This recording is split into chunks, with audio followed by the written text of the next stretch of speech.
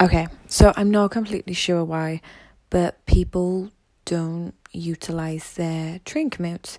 And maybe in this time, they spend a lot of time on social media and stuff like that. So if you are that person that always says, I haven't got enough time, and all this stuff, maybe it's time that you actually utilize it a lot more.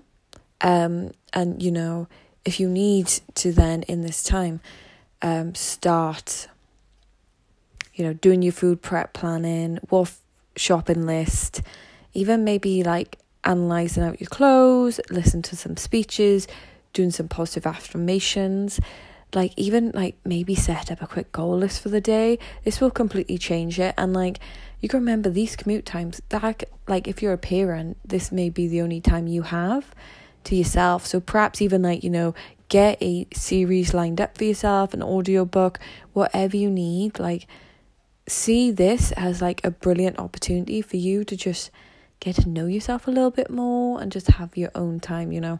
Like whoever invented headphones, I may have to Google them and personally write them a massive thank you message, because it just takes me off to a whole new world of myself. But if you're finding now you're hating your commute is a drain on yourself, then you need to rechange your thoughts on that and perhaps rechange your patterns. So I hope it really helps.